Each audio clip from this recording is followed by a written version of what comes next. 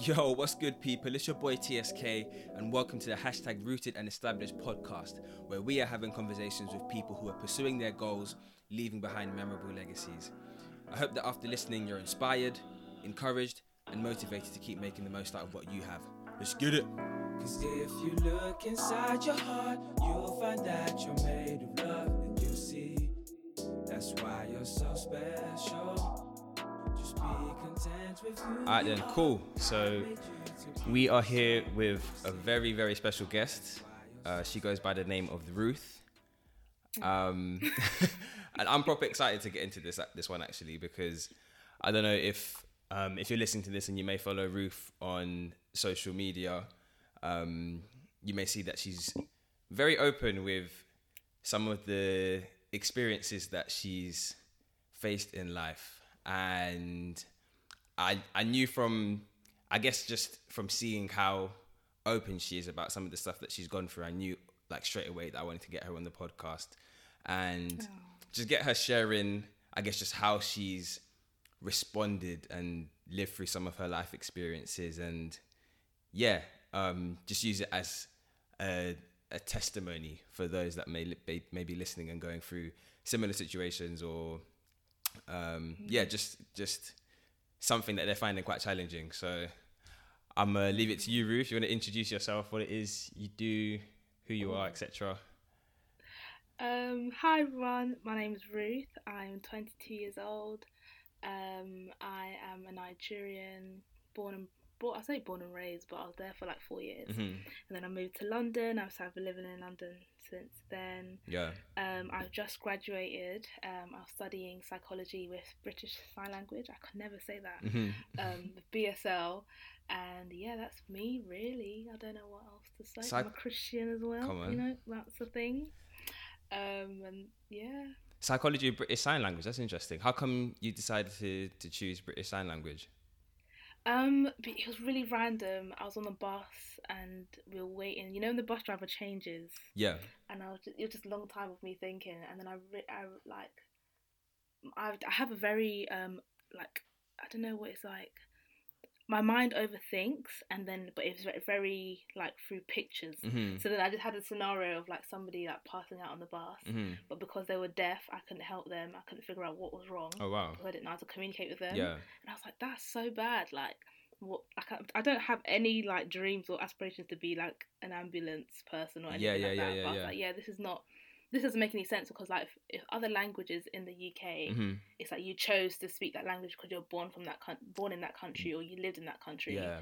But if there was a tongue that was native to people who are from this country and who live in this country, but no one else understands that, it doesn't make any sense to me. Mm-hmm. So that kind of started the thought process, and then I watched a TV show called America's Next Top Model, and there was also a deaf guy there who ended up winning the competition. Oh wow. But throughout the time, he had like one friend, because people really couldn't like communicate with him. Yeah. And he had an interpreter there, and I was like, this is rubbish. Like, it doesn't make any sense as to why we can't on a basic level communicate with them. Yeah. So when I came to university, I just took up the opportunity, and I love it. It's so much fun. Wow, that is So really much cool. fun, Yeah. yeah. Sign language is definitely something that a lot more people should try to learn how to communicate with, because like, even my youngest sister, because she goes to a special needs school, and like they incorporate like sign language into like her communication as well. So like it's actually really good. It's so, I feel like if you're like a picture person, like a visual person, that's what the word is, not picture person. yeah. A visual person. So basic. You still got that degree though. Yeah, do you know what I mean? Sometimes I have to, that's gonna be my saving grace, because sometimes when I speak, I'm like, Ruth, you had education for a long time. Yeah. I can apologise in advance, because my vocab levels don't reflect my educational level. Mm-hmm. But yeah, so like it's like really visual language, which I think is so nice, because yeah, if you're expressive, it just works so well. And I couldn't learn French and Spanish in secondary school to save my life. Like, I just gave up. Yeah. So it was really nice. It's a really different mode of learning. Yeah. But yeah. You know, I feel like me saying you got that degree has kind of just ruined the story now.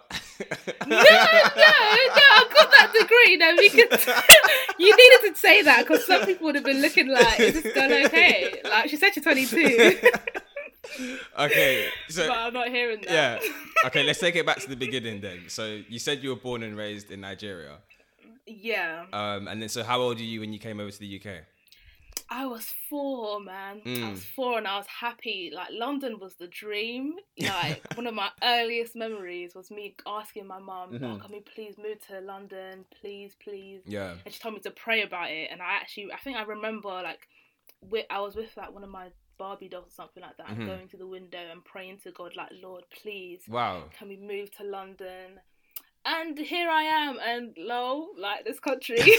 Wait, why London? Like, what was so attractive to you about London, like, when you were 4 years old? I don't even know. I think this memory probably may have come after we visited one time. Like, we had a short visit before we eventually stayed here for, like, the rest of my life. Yeah. But, yeah, I don't know. I just feel like, yeah, I don't know, man. I probably watched TVs and watched the TV shows and stuff like that, but I don't know why I thought this land was the land of milk and honey. But here we are. Yeah. So you came over when you were 4, and then... Yeah. So what, is it? You went straight into, like, school here straight away, I'd imagine, or... Yeah. So my mum said I did all my schooling here. So I did preschool here in South London, and then went to primary school. And it's weird because, like, I don't really remember. Obviously, I was young anyway. I don't really remember that. But when I hear stories about that time of my life and the stuff that went on during my childhood, I'm like, bruh, I didn't clock any of that. Like, there was a whole lot of mess going on, but... To me, it was just going to school, going to church, and that was it. Which I guess is good because, you know, you're a child. You're not meant to be aware of, like, how harsh life can be. But, yeah, I know it definitely wasn't the smooth dream that probably my parents had in store for us when we came here. Yeah. As in, so, like, what sort of challenges did you guys face when you first moved over? From the stories that I've heard, it was mainly with immigration. So we came here on, like, a 6-month visitor's visa. But like I've mentioned before, I haven't been back to Nigeria, so that 6 months definitely expired. And we didn't go back. And I don't know why. None of my business. For I don't really want to know why, because like I said, I was 4. Do you know what I mean? Yeah. And yeah, so we didn't really have, like, stable housing. So, like, I used to travel maybe like 2 hours or just underneath 2 hours to go to preschool. And I remember Mom telling me, like, we used to stay with a specific auntie, and her husband, she was divorced from her husband, and her husband basically they just had beef. Yeah. And so he found out that we were basically, me, my brother, my mum were living in this house with her, and he called the police on us. So, like, the immigration officers came to that lady's house. Oh, wow. Where we were in, and were, like, demanding to come inside and stuff like that, and to come and see us. But she stood her ground and was like, no, there's no one here, bruv. Like, no one's here for you. Kind of thing. So I know it was quite probably a very hard time to, like, learn to live with 2 children, and my dad was going back and forth between Nigeria and the UK, so but it's mainly my mum here. So yeah, I feel like immigration problems have started, and to be honest, they haven't really stopped throughout my life. But yeah, I think that's probably the main thing. Obviously, like, not having money, because it's hard to get a job, and even though, like, both my parents are, like, what you'd call highly skilled, in quotation marks. Like, they both have degrees. My mum's a solicitor. My dad's, like, a poet. Oh, wow.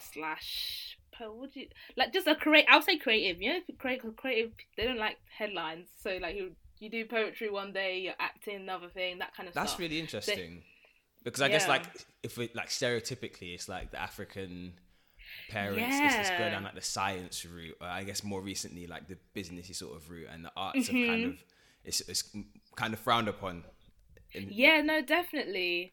I don't think I even realised how, like, unique my parents' occupation and career choices are in terms of, like, African parents, because it's my mum's very obviously the educational route to be a lawyer or that kind of stuff like that, and then my dad's like the completely opposite. Yeah. But then they've both, I think it's like an African thing. Education is very important. So even if you want to be a creative, don't be a creative with no like with no masters, credentials to your name. Do you know what I mean? Yeah. So he still went to university to do English literature, I think. Okay, yeah, that's really so good. like, you know what I mean? Yeah. So it is very interesting, and it's definitely shaped how I feel like what I can do with my future and my career. Like I've never been that kind of, it has to be education only. Like I feel like I could do both, best of both worlds kind of thing. Yeah. Maybe because I've seen it in my life. Yeah. No, that's really cool. So like when do you think you first started to become aware of like the immigration problems that like your family were facing? In year 7, year 8. And I think that's because it got to the point where we were being evicted from our house, and this was the first time we've ever been evicted or faced eviction. And so my mum would need to take us to like to Croydon Council to basically be like, yo, we're about to be homeless, can you help us out? And because of how it is, it's like you can't not go for children because maybe they don't believe that you have children, all this kind of stuff. So we'd have to go along, and I'm very nosy, and so I'd be listening in, and it kind of came to a point where it was like, oh yeah, so I can remember the lady saying like, we have options for you, a free flight to Nigeria, we can bundle you guys up and you guys can go and you'll be fine, or that's pretty much it really. I think they did try and offer us a house somewhere in like Wolverhampton. I've never been to Wolverhampton before. It was 1 bedroom. I was in like, it was just, that wasn't an option. So basically the best option was to be like deported back to Nigeria. And my mum was like, that's not great. None of us have been in that country for ages, and my extended family is not as close as you would think. So it's not like, oh, we're going back to like a rich, nice Nigerian living. Like, nah, sorry, no. So that's probably the first time I realised it. But up until that point, it's so funny because you know when you go to secondary school and you have like those Paris exchanges, or like you watch TV, for example, and it's like the Disney Channel, Disney World like discounts, and they're like, for a family of 4 it's only £121, and I'm like, Mummy, look, Daddy, look, like, come on, let's go, like, this is the deal, like, come on, we can go to Paris and it'd be so much fun, and and they'd always be like, yeah, we'll do it, but we don't have the money at the moment, or God will provide. So I just thought we were poor. Like, I didn't think we were poor and illegal in this country. I just thought we were poor. So when that happened, I was like, oh, it makes sense. So I didn't go to that Paris exchange, because even though I told my mum, like, Mum, it's only £100, she was like, no. So yeah, I think that's when like my eyes were open, and I couldn't really, my mum couldn't really shield me from that fact anymore. And so like with, I guess, it being a thing that was kind of out in the open now, like that you were aware of, how did all of that make you feel? Because when you were evicted, was that because of like immigration? No, well, I guess so, but not directly. I feel like because my mum didn't have her papers, or we didn't have papers, she was limited in how she could work, because you can't really get a typical job if they're asking for your passport and you don't have your passport. So where she was working, she was like, I wouldn't say she was even working, it was like more like volunteer legal work that she was doing. So she'll be doing 9 to 5 and stuff like that. And I know when she started work, when she came to the UK, she told me that she used to work in McDonald's or care homes, and then to try and like earn some money and stuff like that. So I don't want to out my mum for doing stuff that she wasn't doing, meant to be doing, but you know, like, so it was tight. So I think money was tight as well. Obviously, because my dad's a creative, it's not 9 to 5 kind of salary work that you're getting. So it got to a point where there just wasn't enough money to pay the bills, and the bills racked up, and the landlord, oh mate, let me not talk about landlords knocking on your door. That's I can't crazy even imagine. Stuff. Oh man, the memories. Let's not. But so like it was quite hard, but I think it was just like, oh, everything makes sense now as to why we're so poor, and then just thinking like, okay, so it's not even like I'm just illegal and fine, I can just keep my head down, don't go missing, don't do anything illegal so the police don't come and find you. But it was more like, okay, so now I'm evicted and the government really doesn't care because I'm illegal. Like they have no what do you call it? The English words, we don't have it. They don't have any like obligation. That's the word. Yes. They don't have any obligation to help me because I'm not a legal citizen here. Yeah. Which I get to a certain extent, but then again, I'm just like, that's another headache. So it was quite hard, and it's so funny because my brother told me a story about how in secondary school, I think this was about maybe like year 8 or year 9 now. I told him that, cool, we're gonna run away. Like, this is what we're gonna do after school today. Oh wow. Wait for me. We're gonna run away, and the police are gonna find us, and then we'll just say that we can't go back home because of what's going on, and they will help us. Like, that was my plan. Yeah. And when he told me, I was like, I literally don't remember this at all. How old was your brother when you told him that? He was in year 7, so probably like 11, and I was probably like 13. Okay. So yeah, that was the plan. But I don't know what happened, because he said that after school that day, when we were meant to run away. Meanwhile, we didn't have no money. I didn't have no plan. There was no like, I had a lunchbox, clothes, like it was gonna be my school uniform, my school bag. Like, that was it. Yeah. Don't know what we were gonna do. But apparently I went to him and I was like, oh, don't worry, you can go back. You can go home with your friends. Like, we're not doing that plan anymore. Yeah. But I can't really remember. I think I've blocked a lot of those memories of when I was younger. But just the fact that I was so desperate to somehow try and save our situation or save us from what was going on, that I wanted to run away, which is a very stupid plan, by the way. I mean, I wouldn't recommend. Don't know what that would do for me. But yeah, so I think maybe it was quite very destabilizing. That's what I would say. Yeah. And like, what sort of impact did that have on, I guess, like your school life at the time? Oh, I don't know, because when I talk about what's happened, people from my secondary school have been like, "What, Ruth? That happened to you secondary school?" Like, I don't know. I just think school was nice. School was a very beautiful distraction. I went to a nice secondary school. Like, I didn't really get into beef. I'm quite a social butterfly kind of thing, very extroverted. So I don't think it majorly affected me, but because I could keep up that pretense and nobody would really know. And I think that the time when we got evicted, we were living in a hotel for like 6 months. And I think the hardest part about that was the fact that the hotel was really close to school, and everyone knew that I lived in a certain area. So like, you know when you walk home with your friends and there's always that point where you depart and go your separate ways.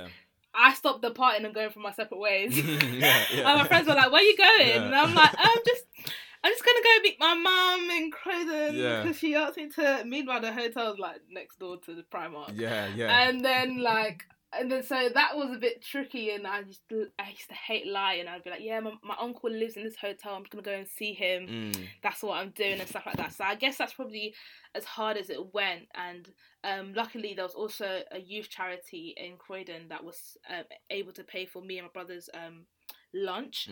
So I used to get like free school meals. Well, I say free school meals because the government weren't able to give me that because of obviously our status. Yes, of course. They paid for our lunches, so that was nice. I used to look forward to going to school and looking at the menu and always going to the canteen giddy because I knew I had money to eat and stuff like that.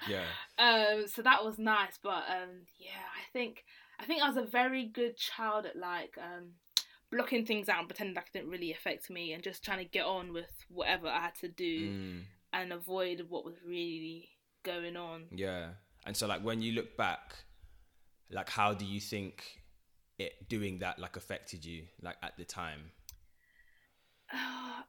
I became a very, very, very closed off. Yeah. Like, it's funny, like, now that I talk about my problems, like, it's bloody everybody's business. Like, I'm so open, and I find it so funny because my brother, who is introverted, is the complete opposite, and sometimes I feel bad about being so open about what's happened in my life because obviously it happened in his life as well. Yeah. But I know that there was like a point in my life, luckily there was a church that I was going to, and one of the girls there, she was quite young as well, close to my age, she just sat me down and was like, just tell me what's going on. And that was like the first time I'd ever like verbally spoken out what is going on in my life. And this going through like immigration problems, going through financial problems, and also going through your parents' divorce and feeling like there's no one you can talk to and all this kind of stuff. So it made me so closed off. Like, I just never used to speak about anything. Like, I would see things happening, see abuse in the home, and I was the one that would I'd like shut myself off. I'd be quiet. Like, I can see someone getting hurt in a way that they shouldn't be getting hurt, and I'm the big sister and I still wouldn't say anything. And my brother's like the one that would be like shouting and being angry and getting his emotions out how he feels it to be, and I would just be silent. So I think it definitely made me really closed off, and I think even till now I can still see that pattern, and it's like something I have to be aware of, and force myself to just do what I know is right, even though I feel like it's like the worst thing I should ever do. And what do you think it is that stopped you from like speaking about some of the things that you were going through like then at the time? I think a mixture of like denial. Like, this is not the life I ever thought I'd be living in. This is not the life I've seen other people living as well. Like, everyone seemed to have the perfect life in secondary school. They had the money, they could go on holiday, all that kind of stuff like that. So in me speaking out my truth, it made it very real. Then also there was that level of like shame as to just like, this is not what life should be like. And I love TV. Like, I really thank God for Sky, because I just drowned and got myself so consumed by TV shows like Disney Channel and stuff like that, which depicts like a perfect life. The most wahala and stress you get is like through boyfriend relationship issues. You know what I mean? And literally only that. So yeah, literally that was it. And after that, everyone always got what they wanted at the end. So seeing the difference in what I was seeing on TV and then in my life and my home, it was just, like, this isn't great. This is something I shouldn't be proud of, something maybe nobody else understands because no one else has spoken about this. And it's not like it's not like social media where you could go online and see what other people are doing in their life. I was like, all I had was Disney Channel and Waterloo Road. So it was just, I think there's a lot of shame and denial, which is quite sad. But, And so, like, did you reach a point where, like, you were eventually... Well, obviously you mentioned how you spoke to your friend from church. Did that then help you to begin to address, like, these different things that you were facing more regularly? I don't know if I ever addressed it, but I don't think I had the power to. Like, everything was kind of out of my control in terms of the big things that I was facing, in terms of, like, obviously your parents getting divorced and then being a legal immigrant and not having any money. I was underage, I couldn't work. I didn't really know how to trust anybody or the authorities because it was like, I'm a legal immigrant. I don't want them to like take me away or take me away from my parents or anything like that. So I think talking to somebody just kind of gave me inner peace and made me understand that with these people I could be myself without having to worry that they might ask me a question and I have to explain what's going on. They already knew, so they could already understand sort of what I was going through, or at least they knew, so that if I was ever myself, in terms of like if I was ever quiet, if I was ever down, they could understand what I was where that was coming from rather. So that was just enough. It was kind of just nice to have like a safe haven in those people and in that environment, to know that at least they cared and they knew what was going on, so I didn't have to carry that with me. No, I completely hear that, because even with myself, like when I look back on like my teenage years, like I know there's so many things like situations I could have avoided, like if I'd just spoken to someone, but for some reason I guess we can just tend to fear like how other people would react, or I guess even with what you're saying about having like that perfect life, like it's easy to look at others from the outside and think that everyone has it all together, and if I open up about something that I'm facing, then like my image is just completely shattered. But the truth is that everyone has things that they are dealing with, whether it's out of their hands or something they can control, sort of thing. I think that's probably partially why I don't have too much like censorship around what I've been through, because I just know that everything that that's happened to you, you're not the first person it's happened to, and you're not going to be the last. So there's going to be somebody who's going to relate, even if it's just one person, and it might not be to how specific it happened to you, they all understand. And there's freedom in knowing that you're not the only person, because you just feel like, oh right, like I went through all of this nonsense and it was just me, and like the world hates me and God hates me and all that kind of stuff like that. And so I'm like, no, I don't feel too much shame about it, because I know it's not me, it's not just me. And you just never know who can relate to that, because I've spoken to people about something and they're like, oh my god, that happened to me as well, and I'm like, I would have never known.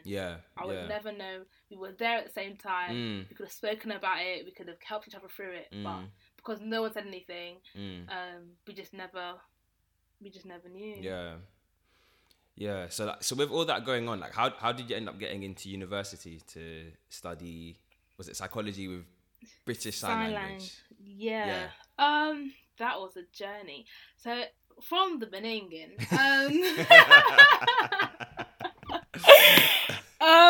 I had like I'm very focused. I think I was very focused, and even though I'm not that academically smart at all. I would never call myself an academic. Okay, yeah. Which I don't know if it's me prophesying or saying the wrong thing. Yeah. But yeah, I've never been that smart. But I've always known that like I wanted to be like a therapist and Oprah kind of vibes and stuff like that. Okay.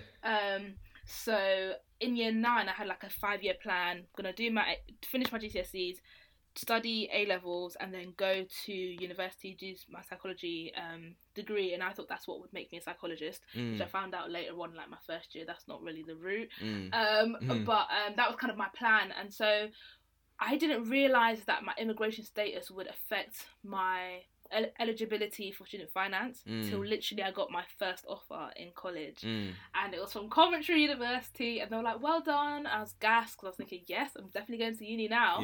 And they told me to put a deposit of like £2,000 or £3,000, and I was like, what the hell is that? I was like, huh? Like that was a condition. I remember looking at it like twice, thinking, oh, that's normal. Like by the time I read it 3 times, I was like, oh, that's normal. Then I asked my friend, and he was like, I didn't get that. I was thinking, what the hell does that mean? Yeah. And then God is good anyway. Very luckily, like maybe a couple months before my first offer, I watched a video of this YouTuber that I watch, and she was saying about how like she lived here for ages, but she can't go to university because of student finance. She doesn't get it. And then I emailed her and I was like, I think I might have the same issue. Even though I didn't really understand my immigration status at the time, I was legal at this point as well. So that's what I thought was all I needed, really and truly, to just be here legally. And then she linked me up with the charity, and then I think I made a blog post about it. This is how you know Ruth is a bit crazy. I was in the middle of the mess, didn't really understand what I was about to get myself into. Making a blog post about, guys, I'm not going to be able to go to university, but I know God is good. And I made that post, and then somebody in my church, which from years back, reached out to me, and she was like, oh my gosh, I didn't know you're going through this. I went through the same thing. And so through her telling me that, oh yeah, I went through the same thing, she was able to link me up with somebody who could help me understand my situation. And for people who don't know, qualifying for student finance is not as easy as just being in this country legally. So if you're not a British citizen or an EU citizen, I don't really know what that's going on with Brexit, but if you're not a British citizen anyway, the visa that you have to have had to be here for more than half of your life, and then also have had to be here for 3 years legally prior to the start of your course. Wow. So that's which sounds very like simple, not that deep, you know what I mean? Yeah. But it's basically like a it's a state of rules that kind of came out of people apparently coming to this country just to study here and then cutting. Okay, because apparently that's what people were doing in the past. But yeah, so that's the rules they had set out, and I missed out because I had been in this country 2.5 years legally.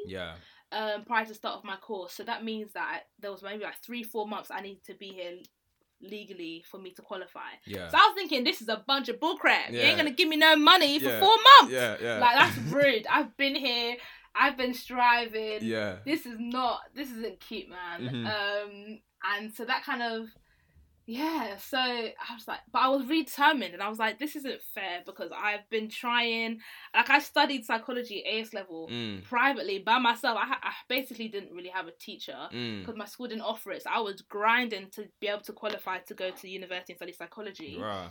For you to tell me that I can't go because you're not going to give me a student loan. And if people don't realise what international fees are at university, they are bonkers. They are ridiculous. Same degree, same teachers, same accommodation, but you're paying a good minimum £4,000 extra a year, like, and you have to pay that money up front.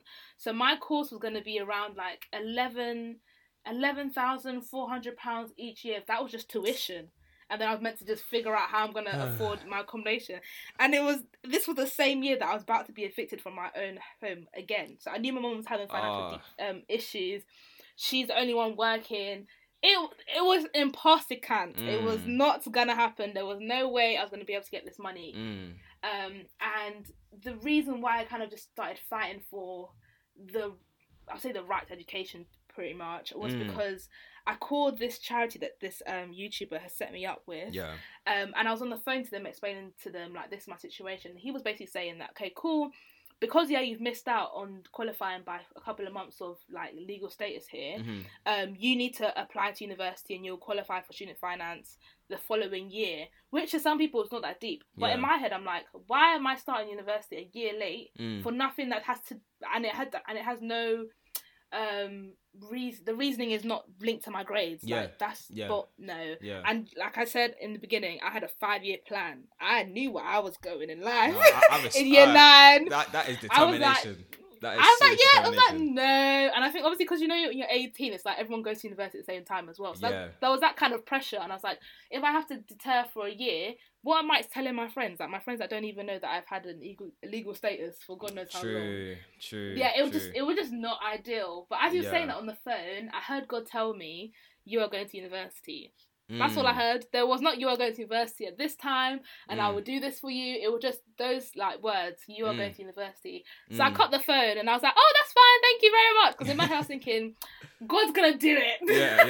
Yeah. I had like this kind of like a blissful faith. You know when you just haven't really realised the lion in the den is actually a real lion. In your head you're thinking it's a stuffed toy. So you're like, yeah, it's fine. Not a problem. I cut the phone and it was just from then on, it was quite a long journey. Do you want to go into details or? Yeah, man, we're here for the details. We're here for the details.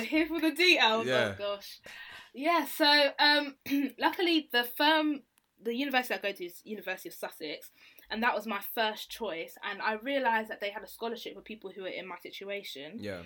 And then that scholarship gave you basically full tuition fee waiver. So I wouldn't have to pay anything for my tuition. Wow. And then they give you £3,000 a year to help with your accommodation costs and whatever else, you know what I mean? Yeah. So I was like, cool, God is good, because this university I didn't even want to go to in the beginning. So I just thought this was how God was going to do it for me. So I applied for the scholarship and then you find out whether you got a scholarship or not after you get your results and all that kind of stuff. So results day, I got in, even though I didn't even meet the grade requirements that they asked of me. So I'm thinking, God is good. I'm seeing signs and billboards. Thank you, Jesus. And then lo and behold, I didn't get a scholarship. I said, yeah? What does this mean? I called them up and everything. They were like, I'm so sorry, you were in the top 4, but there's only 2 scholarships available and you didn't get it. And I'm just thinking, yeah, okay. But I've told everyone I'm going to university. I've told my work I'm leaving at a certain date. Been buying small stuff. Been watching all the YouTube vlogs about moving to uni. Starter packs. You know what I mean? Literally, I'm getting gassed. I'm getting so excited. They're like, yeah, so sorry you can't get it. And I'm thinking, what am I going to do now? And then also that summer of me, when I was meant to come to university, we were evicted and we were also meant to renew our visa. But we didn't have the money. So we sent off our application for the visa renewal in time of the date before it expired. But we didn't send the money. I don't know what miracle we're expecting. Like maybe when we sent the paper off, somebody will pay for our visa stuff. I don't know. Yeah. But they came back and they were like, "Skin, where's the piece? Where's the piece? Yeah, legit. Literally, where's the piece? What was the answer paper? You're giving us the wrong paper, babes. Like. Yeah. I didn't even know how it happened, but eventually we did pay them. We did give them like the money we needed to renew our visa. But because we did it late, we have technically, again, I have now become an overstayer. I've now become an illegal immigrant. But I need to go to university, and student finance or like, yeah, we know we don't qualify, but we actually can't give you a sure answer until you send us your passport and stuff. And if you don't know, when you renew your visa, you send off all your like original documents to Home Office to sort that out and stuff like that. And then when they're done, they'll give it back to you. So I went to university still because I remember that voice that God told me, you are going to university. So I'm packing my bags, telling my friends bye, left work. You know what I mean? I'm moving to Brighton because God told me I'm pulling up to uni. Like, God forbid they ask for any legal thing, my passport, birth certificate. I ain't got jack. Luckily, I don't know how they gave me my key. I moved into my accommodation and I just sat there and I was like, okay, cool. Like, what's gonna happen is, in my head, I was hoping that, you know, when I get my legal status somehow, I'll give it to student finance and I'll be an exception. I'm going to be that miracle. They're going to overlook their guidelines. Yeah. And even though I don't qualify, God's going to qualify me. You know what I mean? Praise be to God. Praise the Lord. I already had my testimony planned. You know what I mean? With or without God's plans, I knew what was going to happen. Yeah. It didn't happen that way. I luckily did. I said not luckily. By God's grace, I got my visa renewed and stuff. Sent it to student finance. They told me no. I went through the whole appeal stage of appealing that decision, and it got rejected each time. And this was all through first year. So I did the foundation year. So this is all through my foundation year. Yeah. And God just saw me through that. I didn't pay 1 penny in my tuition fee. Wow. That whole year. I got blocked off my student accounts hella times. My accommodation, luckily I qualified for a scholarship, and the guy in the scholarship office had like mercy on me, so I was able to like pay off like maybe I'll say half of my accommodation fees for that year. But everything else, I was just coasting on God's grace, like working mad jobs and just trying to get through. Got diagnosed with depression in January of that year, which wasn't great, but you know, God is. Man said it wasn't great. Like it wasn't. You know what I mean? Not the most ideal situation. Well, as in like, there was a lot that you were going through, so yeah. It was mad. But you know what's so funny? When I got diagnosed, I was like, I don't think what I'm going through is that mad. Like I was like, is it that mad for me to get depressed? Like, in my head, I was just plodding along. Like, you know, it's just like, you know where you want to go. Yeah. And life is, people are punching you, coming from left, right, and centre. And in your head, you're just thinking, oh, this is just how life is going to be. So in my head, that I didn't still see that as a valid reason, or I didn't see myself as that stressed or that worried or that, you know, whatever, to even become depressed. So when it happened, I was still a bit shocked and in denial to a certain extent till I got the diagnosis. But yeah, so that was quite hard to work through. But again, like, I just had this kind of thing, like, I'm at university now, I can't drop out. Like, you can't kick me off. I'm here. I've told my friends. Everybody knows, like, I've made friends here. I'm in society commitments for the following academic year. Like, I actually can't be kicked off. Like, I was so, but God's grace got me through. Like, there were times when I was blocked off from my portal, and literally the last term, so I meant to sit my exams to finish that foundation year, and they were like, sorry, till you pay, or unless you speak to the Vice Chancellor, we're not unblocking your account. You're not sitting those exams. And I think there was one random day I was in my room. I looked on Facebook and I saw that he was having a free drop-in thing with students if you wanted to speak to him. Yeah. Went to speak to the guy. That's really good. And he was that he had that. Not a lot of unis vice chancellors would say students come and drop in. Oh, really? Well, definitely not when I was a bit out of my uni. One of the unis that I've been to. On then. When I was studying at Loughborough. Yeah, call them out. I definitely. Well, it definitely wasn't like something that many people would have been. Yeah, if he did it. Yeah. No, they should, because you're paying big coins, man. I think Sussex is quite a political university anyway. Yeah, they're quite known for their activism, so I think that's probably why. But yeah, I went to him and I was explaining to him, like, you know, I've been at uni for like for this whole time, and I'm just about to sit my final exam. Like, please, I need it to be unlocked. And he just looked at me and he would just say, like, well, that's not very helpful. I'll sort that out for you. Just like that, you know, like that. As if I wasn't somebody who hadn't paid for anything, like, literally. So he got that unlocked for me, and I was able to sit my final exams, even though I had to resit. But, you know, that's life. Was this your foundation year? Yes, my foundation year. Yeah. And it was just a manic year. Like, that year, we were just trying to figure out how to how to deal with the fact that I started university, started my course, but student finance is still saying no. At one point, I was going to drop out and then reinstate on a different course. Well, I was just going to start my final year. Start my psychology degree again. Yeah. The following year, and just trying to do so much that at one point it was literally like, okay, if they say no again, I'm suing student finance. I'm ready to go global, baby. I'm gonna sell my story to one newspaper. My mom's a solicitor, even though that's not in the area that she works with. We're gonna find a way. We'll find a way. Like, literally, I was just like not trying to give up and just, because I started the ball and the ball was rolling. Basically, I was like, I need to finish this degree. But to cut the story short, because it's quite long. Yeah. In the end, I did get the scholarship that I applied for that I got rejected from in the beginning. Wow. Because in the second year, so technically my first year of my psychology degree, I was at the same point again. I was like, I'm here. I need help. So my last straw was basically I wrote a letter to whoever would read it. Basically, just highlighting all the different costs that I needed, that I had at university, my rent, all this kind of stuff, all the stuff that I do at university, just basically trying to just show them that I'm a good student and I just deserve to be here, basically. Like, please, can you find a way? I don't even know what I was asking for, but I was like, you can't kick me out and I can't pay, so whatever the middle ground is, please find it. And then I once again met the Vice Chancellor for a drop-in, and he told me to give him, to send the pack, because I had it in paper, but he was like, can you please send it to me electronically? I was like, cool, that's fine, I'll do that. I forgot, because I just thought, like in my head I was just doing whatever I could, but I didn't really remember. Then he personally messaged me, like he emailed me like 2 days later, and he was like, hi, can you please send me that pack that you had? And I was thinking, bruh, like, he remembered me. Yeah. Because boy, like that is a good Vice Chancellor. Some people will say no, but to me, he was great. Honestly, that's my bestie. Yeah. Like, he was so good. So I was like, wow, maybe something's happening. And then, so I don't know who sent it to, but about a week or two later, I got an email from him saying, congratulations, you have gotten this scholarship, because apparently somebody had dropped out and they had given the scholarship to me.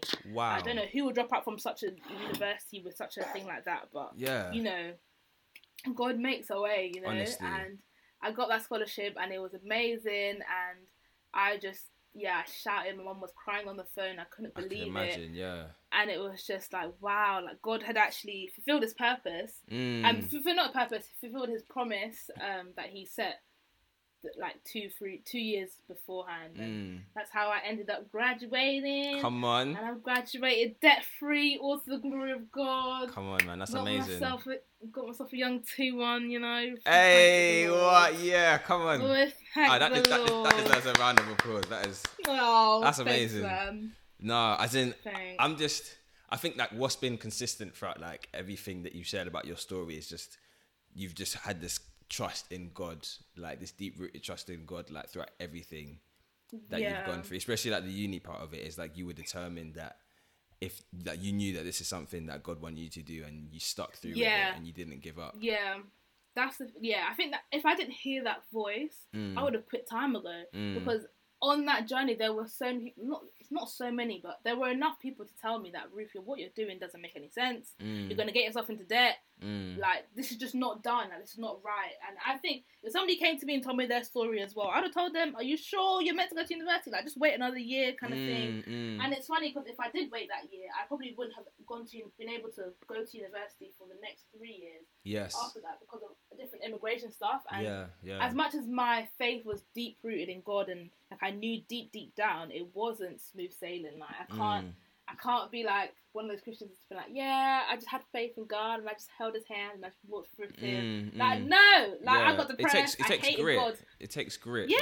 Yeah, and it takes a lot of good people around you to be like, no, Ruth, keep on going. Like, can't you see how far you've come? Like, you can't give up now. And I think being transparent about the journey as well from the beginning kind of made me want to continue. Because I was like, Ruth, you can't drop out now. You put this on YouTube, B. So no. Yes, I guess. Good. I also do want to ask as well, like, what helped you get through your depression? I wish I could say therapy, but I tried the therapist situation I had wasn't the best, and I wouldn't say it's reflective of how typical therapeutic treatment, English, Ruth. Typical therapeutic I was treatment. even struggling for the word as well. I saw. You're like, where's she going? My mouth was doing too much. I apologise. Therapeutic treatment. Therapeutic treatment. Yeah, that's the word. Yeah, it wasn't the best. Like, my therapist basically didn't turn up one day, and I was like, okay, yeah, legit. And nobody knew where she was, and I was like, you know what? As I was really vulnerable at that time, especially because when you're depressed, it's just like, you know what? I'm gonna try and get out of bed. Like, getting out of bed was just one thing. So it wasn't really the best. I think after that time, I just said, I got to a point where I was like, Ruth, we need to just fight this thing now. Yeah. Because it was very easy to succumb to what was going on and to succumb to my symptoms, and especially because I study psychology, so I'm studying psychology along with going through the things that we get taught about. Yes. Which is kind of ironic. Yeah. So which is why I tell people, like, you can know everything in the world, but depression is no respect of educational level, class, finance, how happy you can be. Like, it's just mental health is mental health, innit? So so I think it just started. I started living for other people in a sense of not like trying to please people. Yeah. But just trying to realize that I don't know what to say. Like, trying to realize that people care for me and people are trying, and those that knew would check up on me, and my mum would check up on me every single day. Yeah. And in my lowest of times, when I'd be thinking about, like, you know, I just don't want to be here right now, I'd like imagine what would happen after I died. So I can imagine like the headlines if I did it at university, and like I can imagine my brothers being really sad and my mum being sad, and just having that with them for the rest of their lives. And I was like, I don't want that for them. I don't want that for my friends. So like, I would just take it day by day, and I had some good friends who would advise me about, like, you know, when you aren't so sad, because depression isn't, sometimes it's not, you're not depressed every single day in the same way. So you might be really bad for like 2 weeks, and you'd have like 3 days when you're good. And so one thing my friend helped me to do was to recognize what would happen when I was really, really low, so that when I was good, I could prepare for that. So I could like kind of figure out what to do. So it was kind of just trying to be smart with my mind and trying to accept that I have to take everything day by day. I can't count my happy days and expect myself to be happy every single day of my life. That's not even good mental health. That would be like very high on the spectrum. Do you know what I mean? Like, no one's happy all the time. So and I think it was about a year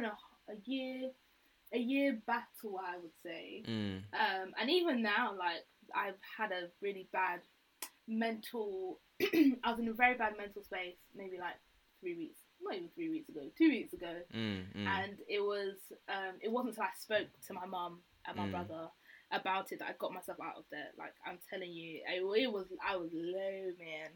Very, very low, and I just found myself back in that same depressive state. And one thing, I wish nobody would ever be able to experience it, but if you have, you know, it's that kind of cycle of just feeling like, okay, whatever's triggering you doesn't even need to be something big. Like, it could be something really small, but then that starts running onto stuff like, oh, you're not good enough, you're not worth it, you're never going to be how you want to be and stuff like that. And then it's like, oh, look at the world, you're not even doing anything to help the world. Like, this stuff is just going, and then it's just a really, really bad cycle, and it just leads to the same point of you're in despair and you want to disappear. And it's like, a lot of people just don't, I don't feel like a lot of people actually want to die, because when you die, there's no assurance about what happens after. So it's not even like you can guarantee you're going to be in a better place unless you have faith in God and stuff like that. But even then, faith is believing in the unseen. So there's still no assurance when you have faith. Yeah, if you look at it blankly anyway. Yeah. So a lot of people don't actually want to die. It's just that thing of, I just want to disappear.